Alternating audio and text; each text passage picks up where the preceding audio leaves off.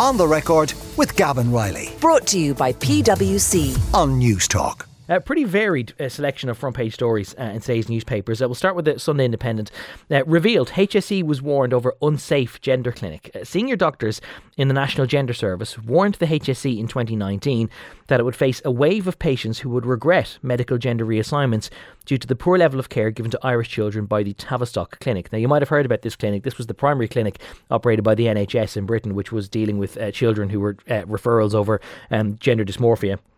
But there's been some concerns raised about that, and basically it's going to be shutting down next year because of some concerns around the willingness that it had in offering gender transition services to people who weren't necessarily, maybe it might not have been the most appropriate thing in their cases. Paul Moran, who is a consultant psychiatrist at the National Gender Services, which treats over 16s in Loughlinstown in Dublin, and his colleagues, they set out their concerns over Tavistock's unsafe Irish Children's Gender Clinic in writing and a number of meetings since 2019. The Tavistock Clinic has operated a satellite service in Crumlin Children's Hospital from 2014 until 2020. It was suspended during the pandemic and it is yet to return to operations, but it's still getting Irish patients referred to it despite plans to close it due to a recent damning report in the UK. In this report by Mark Tide today in the Sunday Independent finds that some concerns were raised about that previously. There's also an opinion poll in today's Sunday Independent. The country is divided over Sabina Higgins' call for a negotiated settlement of the war in Ukraine, it finds. Ask whether the President's wife was right or wrong to make a public statement on the war. 50% said she was right, 34% said she was wrong, and 15% said they had no opinion. But a majority, 56%, said that it was wrong for Mrs Higgins to publish her statement in the form of a newspaper letter on the President's official Ars An Uachtaráin website. Only just over a quarter of people, 27%, said that they had no difficulty with her doing so. 16% said that they had no opinion. However, and this is maybe the interesting thing, the poll also found that 48% of people believe that Ukraine should seek to negotiate an immediate truce with Russia, while 34% were opposed to such a move and 18% were unsure. So although there might be a broad number of people who are in favour of Sabina Higgins' general idea of the two governments sitting down to negotiate some sort of truce, there is still a majority of people who are perhaps unhappy with the manner in which her letter was publicised. The front page of the Sunday Times today, TDs rage over rural ATMs as the Dáils is unused. While TDs have protested furiously about the threat to bank ATMs in rural towns, the cash machine in Leinster House has been removed due to a lack of use. An audit found that only €200 was withdrawn in one 4-week period last year. The Houses of the Oireachtas Commission, the cross-party body that runs Leinster House, took the decision to dispense with the ATM after an analysis showed that each withdrawal of cash could cost it as much as €5.63 due to the high charge levied by operators.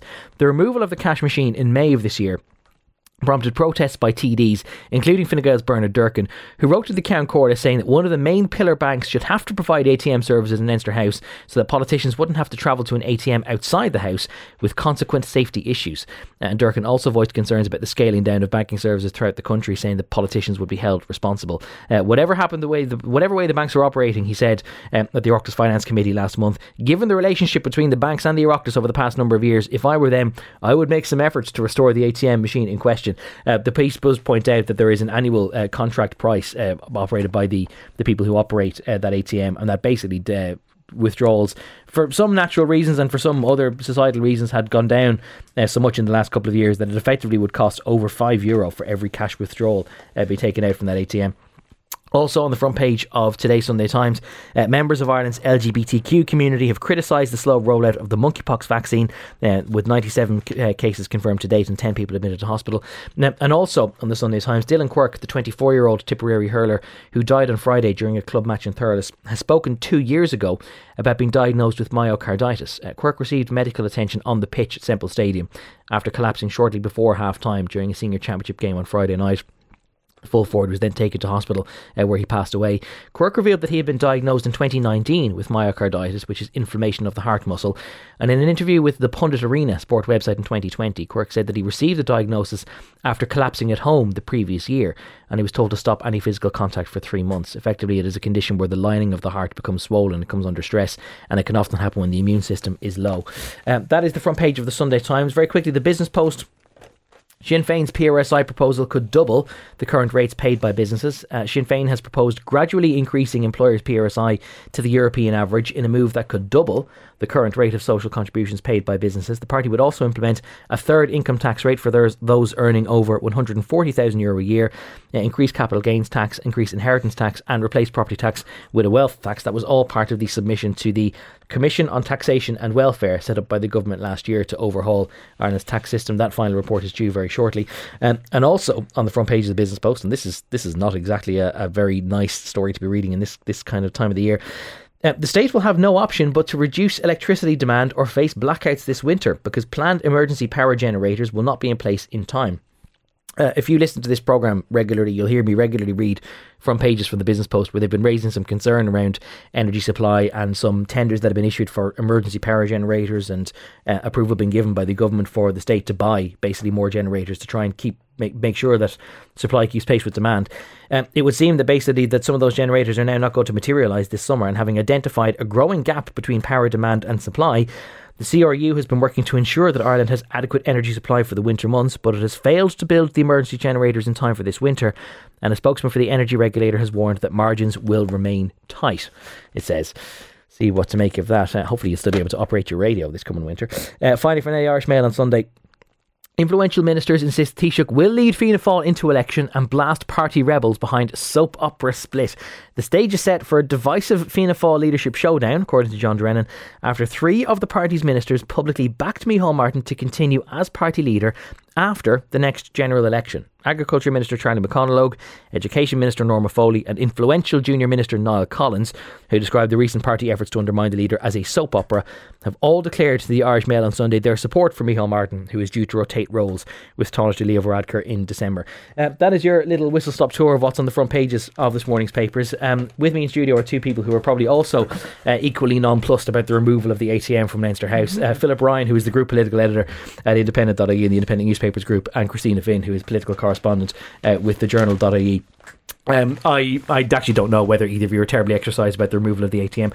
I have to say I thought that actually that was out of service for quite a long time for 2021. I'd passed by it going to other places and noticed that machine turned off. Yeah, I actually am quite exercised about it. I was saying to Phil that I actually went to take some money out before the recess and there was just a gaping hole there in the wall, so I'd had asked one of the ushers what had happened and they said sure the TDs are up in arms about it being removed, and now we have a front page about it. So yeah, like I think can't get cash back in the canteen, no?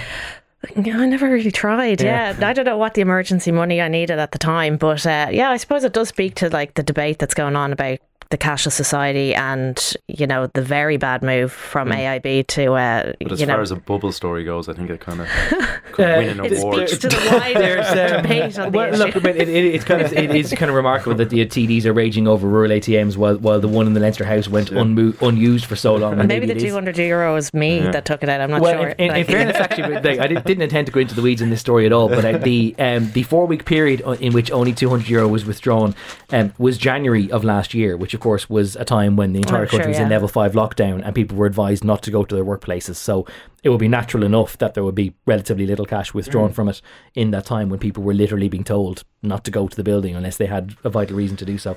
This needs a commission of investigation. If only there were enough retired judges around to do it. I don't know where we're going to find any more. The country being divided over the Sabina Higgins letter, Philip Ryan, is part of an opinion poll which has been run by your paper today. It's kind of an interesting nuance, isn't it? That a lot of people thought that her statement was correct and people thought that her stance was correct, but people still think that she was wrong to have it put on the website, even if it was on a section of the website which is supposedly clearly delineated as being her section and not that of her husband. Yeah, look, it speaks to the popularity of not just the president but his wife as well.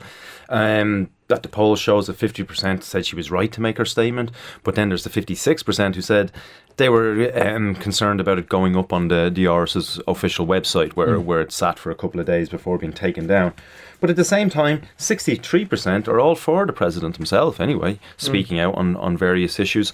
And there's there's a very interesting piece by Shane Ross in the Sunday Independent as well, where he discusses Martin McAleese. Sorry to interrupt you. This is an interesting spread on page 21 of the Sunday Independent, because they have two columnists. It is the traditional, designed sort of head to head of whether it was right for anyone in the Euros to get into such a thing.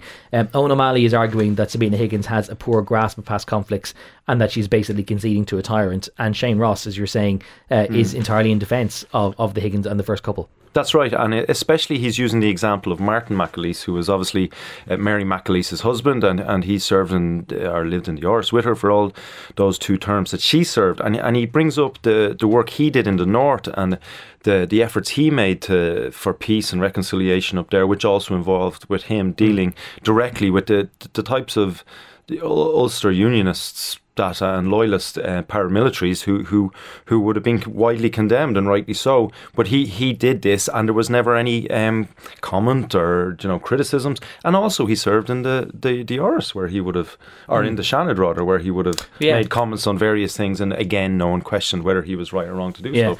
But being in the Shannon at least sort of gives you a mandate, and this is kind of one of the interesting things about all of this, is that do people care about the role of a first spouse or a first lady or a first gentleman?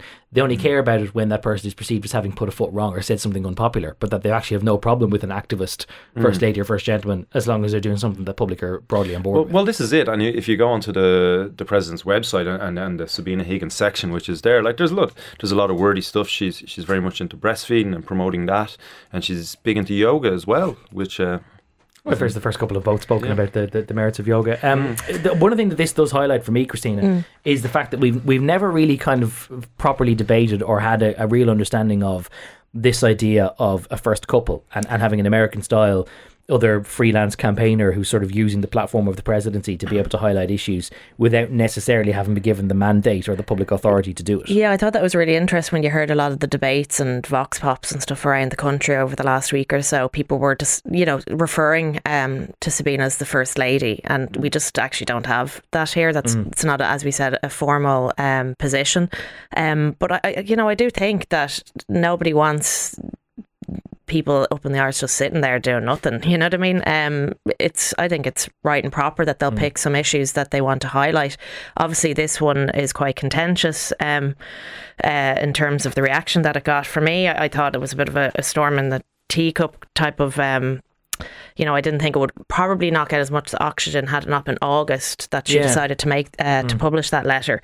But I do think she's entitled to her opinion, and I think some of the commentary over the last week in terms of calling for the president to come out and explain away his wife's comments, for me, were just a bit come on. That's this idea that you're basically denying the woman her own agency or her right as a citizen to speak her mind on certain stuff, and maybe just the concern is that you would use what I consider to be, I suppose, state organs like the presidency website to be able to furnish that. But anyone's entitled to write a letter to the newspaper if they want to. Yeah, exactly. And I think the letter itself, I was actually off at the time that a lot of the controversy was kicking off. So when I looked at the letter, I was a bit surprised at the length of it. But given the amount of discussion and the in-depth reading between the lines, I felt that people were sort of making it was quite a concise, small letter. It wasn't very detailed by any means, and perhaps maybe that was the downfall of it, is that she didn't go into a bit more clarification. If she just had that one line in there saying condemning the illegal war of Russia, or that one sentence which was construed by some people as putting Putin and Zelensky on an equal plane. I think probably in hindsight she'll look back and say I could have done a little bit of a better job there and changed it. But then my record in the past shows and a lot of people as well that know them would suggest that maybe the president didn't even know about this, that it was very much done off her own back and sent in as she's entitled to. She's her own woman, and she, as I said, she has her agency, and that her husband is not her keeper. She's entitled to. There's a lot of talk now about having some sort of, we need to sit down now and discuss the formal position of the First Lady, so things like this don't happen again. You don't think we do? No, I don't. I think maybe it's unfortunate that it would happen in the midst of some controversy, but I think it'd be no harm if we had a bit of a chat about. What do you set out? Do you set out a guideline of what a person can and cannot discuss? Where we just happened over time. I don't think there's no constitutional position position. No, in the no, US. no, of course not. It's No, just but as developed as it is a funded office, so that there Yeah. is there's an allowance that's passed by Congress which funds Sure, the yeah, office yeah. of the First Lady, and it's there, and they have their own staff, and therefore that's kind of an implicit acknowledgement But as the by founding Congress. fathers viewed the presidency, it Yeah. wasn't like it just kind of developed over time, and Yeah. perhaps that'll just happen here as Well, well. they probably Yeah. didn't envisage women ever being involved really in high American not. office, I suspect.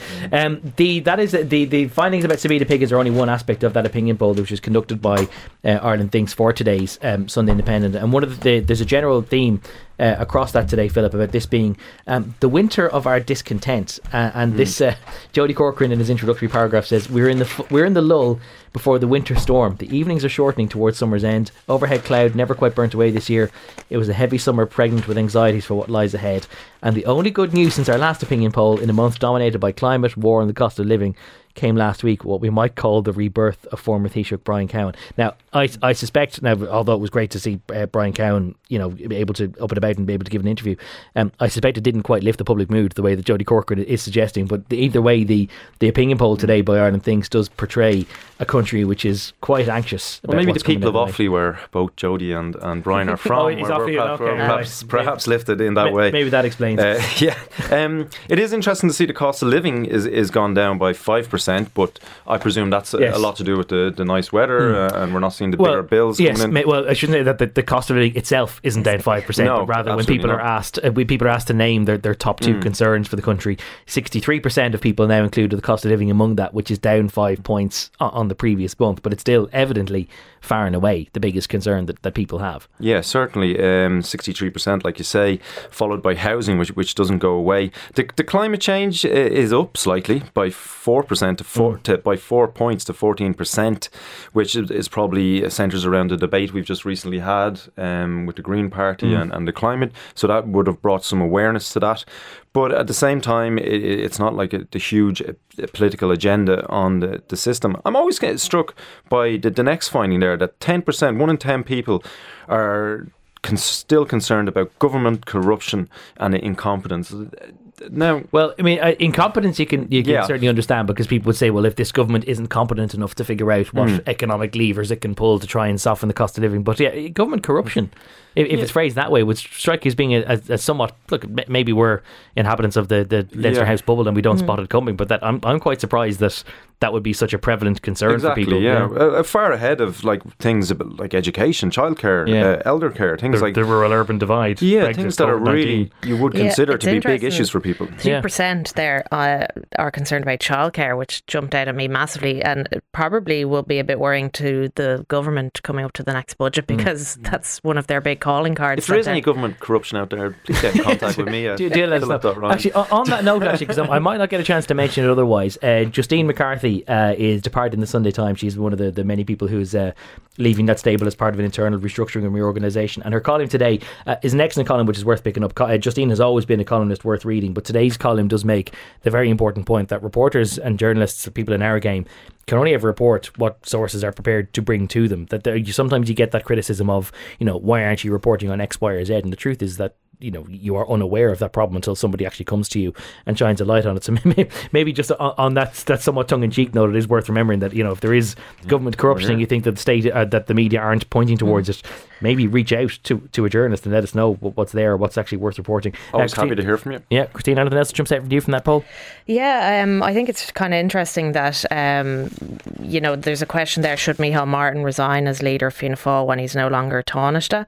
And 43% say yes. So that speaks to obviously this wider debate, as we saw some big players there in the party coming out saying that I think it was Charlie McConalogue, Norma Foley and Niall Collins saying, all this talk about the leadership of Micheál Martin is just a big soap opera, and the backbenchers need to get back into place. I think that's going to be definitely ramping up. We have the Fianna Fáil thinking, I think, in September, which will be followed by the budget, and then we have by the Fianna Fáil Ardèche. Yeah. So, they'd want to hit a good budget, I think, because if he's going into the Ardèche that weekend, he'll certainly be hearing the views of his party. Well, which is on that note, actually, and we'll go to a break after this, Philip, but I was kind of struck, like, of course, you wouldn't ever be struck because, of course, cost of living is the single biggest concern for a lot of people, and I was having a conversation with the taxi driver the other night. Isn't it mad that we now think that relief is on the way because petrol or diesel now only costs between €1.95 and €2 a litre, and that we consider that to be some sort of respite. But that so much of the conversation around the budget in the last couple of weeks has been through the lens of how are we going to fund all these climate change mitigation measures, and with the long-awaited accord on ceiling emissions and the likes, that we were like, well, how are we going to pay for all this stuff, or what sort of grants are we going to need to incentivise people to move? And actually, you'd almost have forgotten in the public discourse in the last couple of weeks that it's still supposed to be a cost of living budget, and that's really what's going to be the main concern about it all. The cost of living stuff kind of ties in, though, a little bit with the climate change agenda too, because when we're trying to push people away from needing to use petrol in one instance, so you're providing alternatives, more sustainable alternatives, which should be cheaper, that kind of balances it off, and that's some of the argument that's sometimes thrown out there. But look, the good news this week was the Exchequer return, so there's plenty of money for them to spend on cost of living measures if they choose to give us a good old whack of that money. Yeah, if they choose to. I'm not sure that everyone in the Department of Finance would consider it to be such good news, because they might be under further pressure to do stuff that they maybe don't think is fully possible. A couple of texts about Sabina Higgins, which is a topic that we'll return to a little later in the programme. Sabina Coyne and her poisonous husband, says one texter, have continually been given free rein by uniformly leftist media to spew nakedly leftist junk. A President Casey, not so. Well, here's the thing, that we don't have a President Casey, because President Higgins won the election and got in there on the first count in a very contested field. So you might sort of say, well, yeah, he's a lefty pinko or whatever, but he got the mandate. And his housing comments went down particularly well. This is what someone else says. What is it with Irish media? It is so obvious that the controversy around Sabina was payback for a peaked government being called out on the housing disaster. Do you think that ultimately that is it? That a lot of the political pushback is government backbenchers with an axe to grind over the housing comments? Certainly that speech that the President gave did not go down well at all within government parties. And I do think it's interesting that, you know, significant number of senators came out the woodwork to hit out at the President. You know, but particularly Fianna Fáil senators, given that it's that party which houses the housing brief. Yeah, and like if we cast our minds back to when he made that speech, I think there was a lot of people cross-party, which, you know, what he was saying, you know, couldn't be disagreed with. Like, we've had 10 years of this, and it still don't. I thought it was noteworthy that the Malcolm Burns comments, which were fairly damning, that they were issued by the Fianna Fáil press office. Which is still the party that the Taoiseach is president of. Yeah. So, like, it's one thing to just go on air or to do a tweet, but like, if your press office is putting it out, it kind of speaks volumes. Utilise the machinery of it, yeah. Christina Finn, who is political correspondent of the Journal.ie, and Philip Ryan, who's the group political editor at Independent Newspapers, with me going over what's in today's papers. Philip, the front page story of the Sunday Independent, your own title today, we're going to approach it obviously with a certain amount of sensitivity, because we don't mean for this to cast aspersions about the issues that people with gender dysmorphia face, or some of the treatment that they undergo.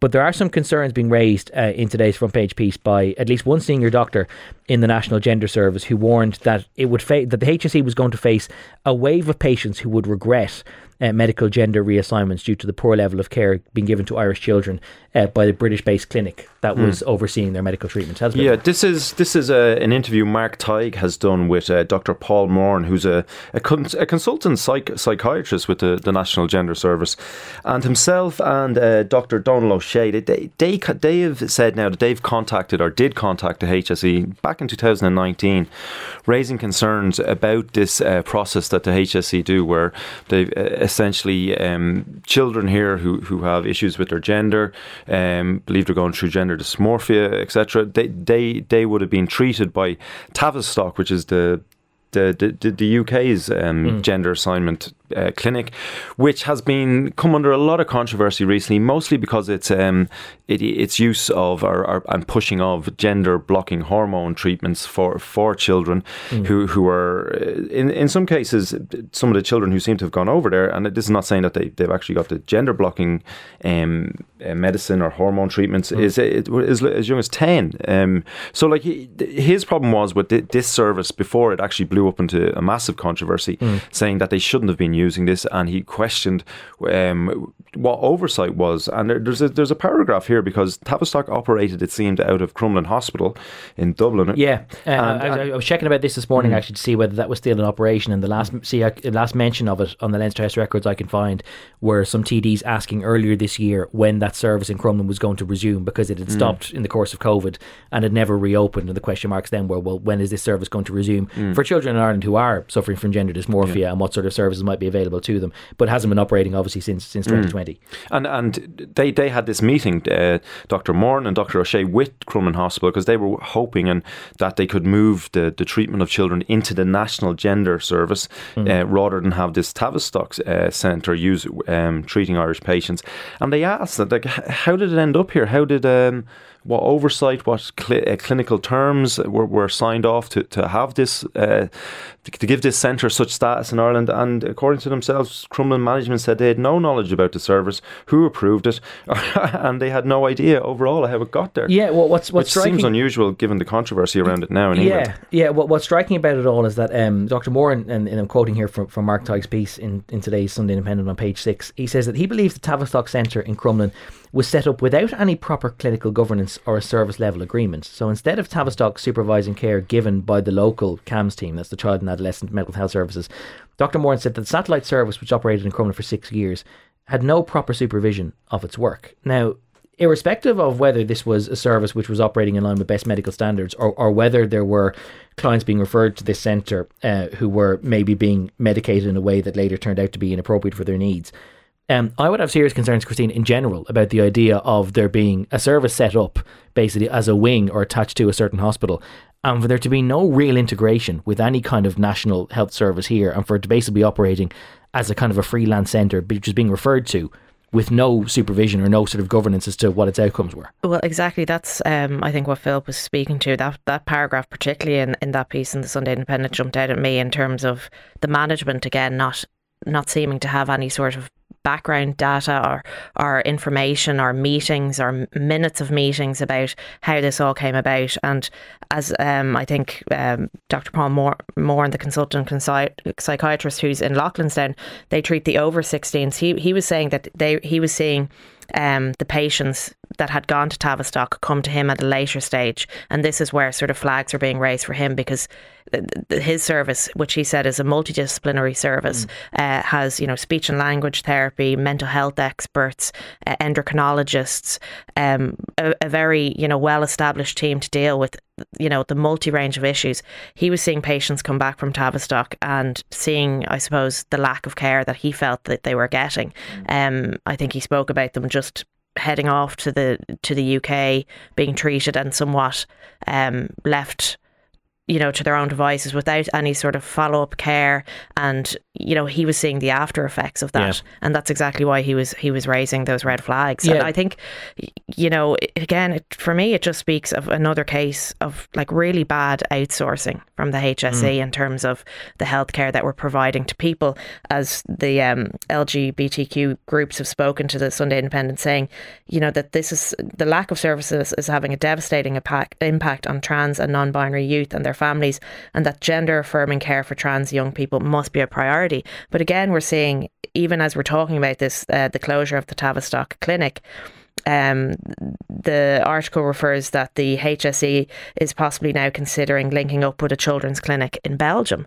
So again, another outsourcing of what should be a properly well-sourced, proper oversight, proper medical data and records kept on the patients to ensure that they're getting the best care. Yeah, and then of course not to say that there is anything wrong in principle with outsourcing or having relationships with other medical practitioners elsewhere in the world, as long as there's good governance or that it's properly integrated into the Irish system, so that if a patient is referred to them, that there's proper adequate follow-up and that there is that multidisciplinary approach. Because for people who aren't familiar with this story, and this is not to raise any concern or to feel like people with gender dysmorphia or the trans community is being debated in this, but the concern about Tavistock is that often it would, in a rush to judgment, just prescribe gender blocking or gender hormones or gender blocking medications, hormone blocking medications, excuse me, and that they wouldn't always necessarily examine whether there were other more appropriate interventions for these people rather than going straight for that course of action. And look, I only hope that whatever service does amount is something which is better integrated. I mean, certainly one thing which all of this highlights to me is that the team that Paul Moore and his colleagues are running, that the fact that it is so multidisciplinary, that they do engage in speech and language and that they do examine all the other aspects of a person's life, seems to be a much more rounded and much more appropriate way of dealing with people who are in very vulnerable situations, rather than immediately rushing to a single course of treatment. Yeah, I think it's very important that just in this debate, which can be very toxic at times, that when someone like Paul Moran, who's a psychiatrist, he's working in the National Gender Service. He's not a comedy writer. He hasn't written a book about wizards. He's not some left-wing TD trying to latch on to the latest discontent and demonstration they can attach themselves to. He is an expert in this field, and when people in Dr. Moran's position are speaking, I think it's appropriate that people listen. Yeah, absolutely. We'll keep an eye on that and see exactly what sort of relationship. So certainly this will definitely highlight any relationship that the HSE strikes up with another provider of those sorts of services, and maybe it might just spark some questions as to whether it is appropriate to continually send that sort of client abroad, given that they do have such complex challenges and that they do need maybe some slightly more hands-on care in their care. We mentioned the front page of the Business Post and how it would be some unhappy reading for a lot of people, and I mentioned that the Business Post, to its credit, has been plugging away at this story for quite some time. But the idea that in a modern liberal Western European democracy in the year of our Lord 2022, Christina, that we'd be looking at the idea of having rolling blackouts because we literally cannot provide enough energy to run our houses and to keep the lights on in our businesses. It seems dystopian. Like it seems like the sort of thing that you'd pick up in a bad fiction novel that you wouldn't actually be thinking about in a properly well-run, well-resourced society. Yeah, I think there's definitely seems to be a huge amount of uncertainty about what we're facing as we come into autumn, winter this year. You know, it's something that we've been, politicians, Eamon Ryan, the Taoiseach Taoiseach have been asked, I think, as far back as 6 or 7 months ago about, you know, will there be blackouts? You know, will people need to, charge up their phones and all that in case something happens? And, you know, I think, I'm not sure anyone really knows the level of uncertainty that or what we could be facing into. You know, I think if we are going down the road of blackouts and, you know, the lack of energy supply, there's going to be big debates, as we've already seen, about the data centre usage, big business that are draining the grid. And I think, you know, if we start to move into, you know, we've seen those contingency plans, those rolling contingency plans that government have had since the outbreak of war between Ukraine and Russia in terms of rationing. Now, the Taoiseach says there's no plans for that as of now. You know, but if we're starting to get into debates or discussions even about, you know, limiting someone's fuel for their car or electricity to houses, you know, we need to have a bigger look here about who's actually using the most energy. Yeah, and maybe that reference to data centres is something that the Business Post is getting at, because it says that it understands the CRU, which is the Commission for the Regulation of Utilities, will shortly publish a consultation on these proposed peak demand control measures, which industry will be able to engage with. The measures will include a block tariff, which would basically charge more to large users to use the grid at peak demand, in the hope that they would therefore then reduce their demand at peak times and maybe use their own on-site emergency power supply. So if you are the operator of a data centre, for example, you've got some sort of redundancy on site and you can use that instead of tapping off the national grid. A system stress tariff is also being devised for when the grid enters into a high state alert. Last year, the system experienced a high number of amber alerts, where the gap between power supply and demand tightened to a concerning degree at certain times. Philip, I don't really know what the solution is. I mean, because we've been hearing it from the Business Post for the last couple of months about how they've been putting out tenders and they were looking to approve the purchase of emergency generators. So they've clearly made some effort to try and see this coming and to ward it off at the pass. But if they can't do that, then I don't really know what the solution is, other than hoping that data centre operators and the likes of big industrial users have some sort of backup system that they can use to spare the rest of us. Well, I think that the decision has been made anyway that you can't cut off the data centres. We rely on them too much as a source of revenue, as our whole backbone as this small open economy that attracts tech companies. It's just part of the deal if you want to keep them in. But it's also that's how we use the internet. If you have an email account, if you want to do that it's living in some cloud data centre somewhere. Yeah, this is the thing. And we're just the one thing we were always told about why data centres come here, apart from our fantastic tax regime, was the weather as well. Yeah. That it's not too hot, they don't overheat, they don't actually have to use the type of energy they would if they were over in Silicon Valley or in California or wherever. So that is one of the attractions here. But I think there is a recognition now, and you can see it there with the CRU, and I think the Taoiseach has spoken about this as well, that they are going to have to the data centres will have to find some sort of way of making a contribution to the energy grid themselves, whether it be setting up wind farms around the place, covering themselves with solar panels. They'll just have to have a backup system themselves, or, like it's been suggested there, they're just going to get hit with bigger tariffs than other people. A couple of very thoughtful and sensitive texts about the HSE's use of the Tavistock Clinic. David Mead says that the clinical and mental health needs of children must always come before ideology. Young trans people need appropriate treatment pathways that give each individual the best option for their long-term well-being. That's from Dave. Somebody else says that the suggestion that the Crumlin Gender Dysmorphia Service should be taken over within Ireland is failing to see the reality of healthcare in Ireland. There are currently no consultant psychiatrists at all in Temple Street, never mind anyone specialised enough to manage paediatric gender dysmorphia. One man with an agenda's opinion, says this texter, doesn't take away the benefits that many children gain from expert overseas care, which is a reasonable point, but hopefully it would then result in not having a clinic which would basically operate as a sole trader, or not having any kind of a governance system with the HSE for there to be appropriate follow-up. Gavin Riley with you till 1 o'clock this lunchtime on News Talk. 53106 for your text on the record NT is our hashtag on Twitter. And actually, thank you to the texter who's gotten in touch at 53106, who's pointed out that I've been mistakenly using the phrase gender dysphoria, or rather gender dysmorphia, when actually the phrase that I should be using is gender dysphoria, which is the sense of unease that a person might have because of a mismatch between their own gender identity and their biological or born sex. So thank you for correcting my language on that. Do keep your text coming. 53106 at a cost of 30 cents. Philip Ryan and Christina Finn still with me in studio, leafing through today's papers. Christina, I'm particularly taken by page 2 of the Business Post because obviously we know that housing is in seriously short supply and that it needs to be a well-engineered situation to try and make sure that we have enough supply for the people who are living in this country. But the idea that water and electricity shortages are threatening the delivery of thousands of new homes, which presumably are all pre-planned for, which all have planning permission, which all have builders that are ready to turn the sod on them otherwise, that's a pretty disconcerting headline for anyone who's getting caught by the housing crisis at the moment. Yeah, it just seems to be another hurdle to get over, just to get a few gaffes built in this country. It's a really interesting piece on page 2 of the Sunday Business Post saying that memos went to the Department of Housing and Dublin City Council. Basically set out that developers have detailed issues such as like Irish Water, who are claiming that there will be a large delay in a number of homes based on issues to do with energy capacity constraints, and it remains unclear when ESB can build the required infrastructure to supply the power for the new homes.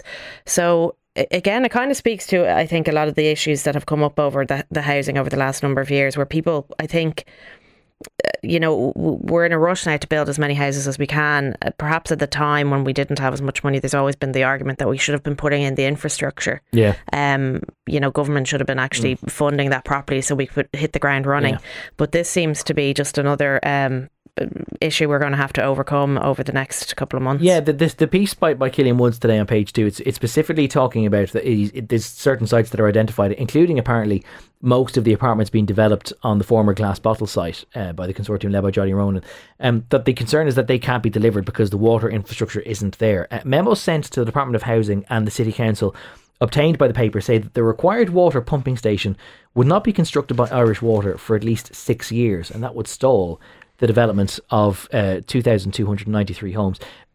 I mean, obviously, look, we don't want to be building like thousands and thousands of apartments if there isn't the water infrastructure to properly house them.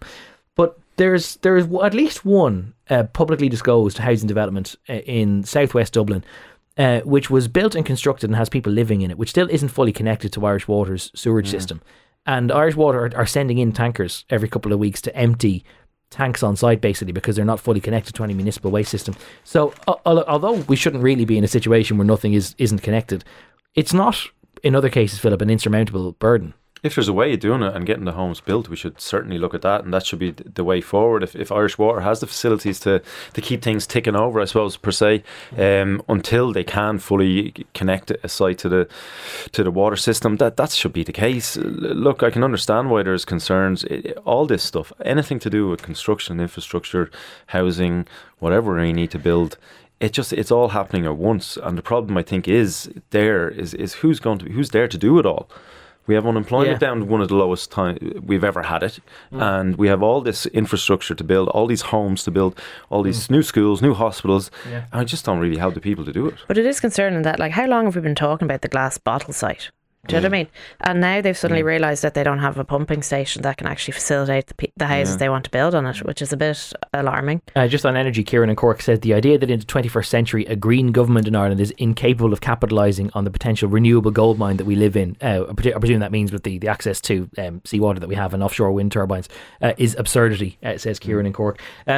Particularly striking about all this, about this report in the Business Post, one Dublin-focused housing developer says that more than 2,000 new homes in its pipeline were at risk due to the lack of certainty around electricity and water connections. The head of another development company in Dublin, who spoke on condition of anonymity, said that their firm also had at least 2,000 homes in its Dublin pipeline, which could now be delayed due to utility connection issues. This is standard across Dublin, they said. We can't get assurances from Irish Water and ESB that they'll have water and electricity for us over multiple phases of a development. I don't know what the solution is, because Philip, like as you say, if we don't have the staff to be able to operate these utilities, to extend them out, then obviously if we don't have the staff, we don't have the staff. But at the same time, I've seen it written before that developers basically often can't get planning permission or be able to serve commencement notice until the site is already connected to utilities. And you'd think, Christina, that maybe there's a slightly more intelligent way of lining all these things up, that you don't need running water before you start work on a site, that maybe you should be able to do some work and then have the water mains connected somewhere along the route instead of needing to have all the utility connections in place before you even dig a hole in the ground. Yeah, well, I think there used to be kind of a lot of controversy back because of the Celtic Tiger bills and stuff like that, over the lack of perhaps planning, that things were, just developed and built, and it was an afterthought of some of the services that should have gone along with it. And there was special funding, I think, put in place by the government in order to get a lot of this infrastructure built. Yeah. Perhaps before Sod's return. But I think it is probably just best practice to have these things laid in the ground beforehand. And as people have been saying, when we didn't have money, that's when the government should have been pumping in those infrastructure facilities, so that when we actually do have money now to build houses, that things can just be done fairly quickly. Yeah. But I think, as well with the energy supply system, that article says that the memo stated that there was concern that ESB didn't have the capacity as well to support phase 1 residential development, and that a new substation is likely to be required in order to support phase 2 of the development. Again, a lot of this conversation about this specific development, which is 3,800 apartments, very much needed within Dublin city centre. It just seems a bit farcical now that we're discussing that actually they mightn't have enough energy to turn on their lights or water to flush their toilets. Yeah, pretty remarkable stuff. Across the spread of that on the Business Post is some interesting detail, Philip, about the two retired Irish judges who recently resigned from their positions on this Dubai court, and Frank Clark, the former Chief Justice, and Peter Kelly, the former President of the High Court.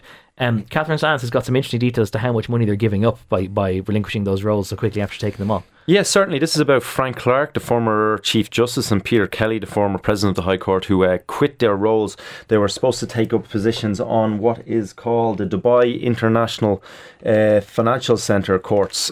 So that would be ruling and mediating on various decisions and rulings over there and commercial interests.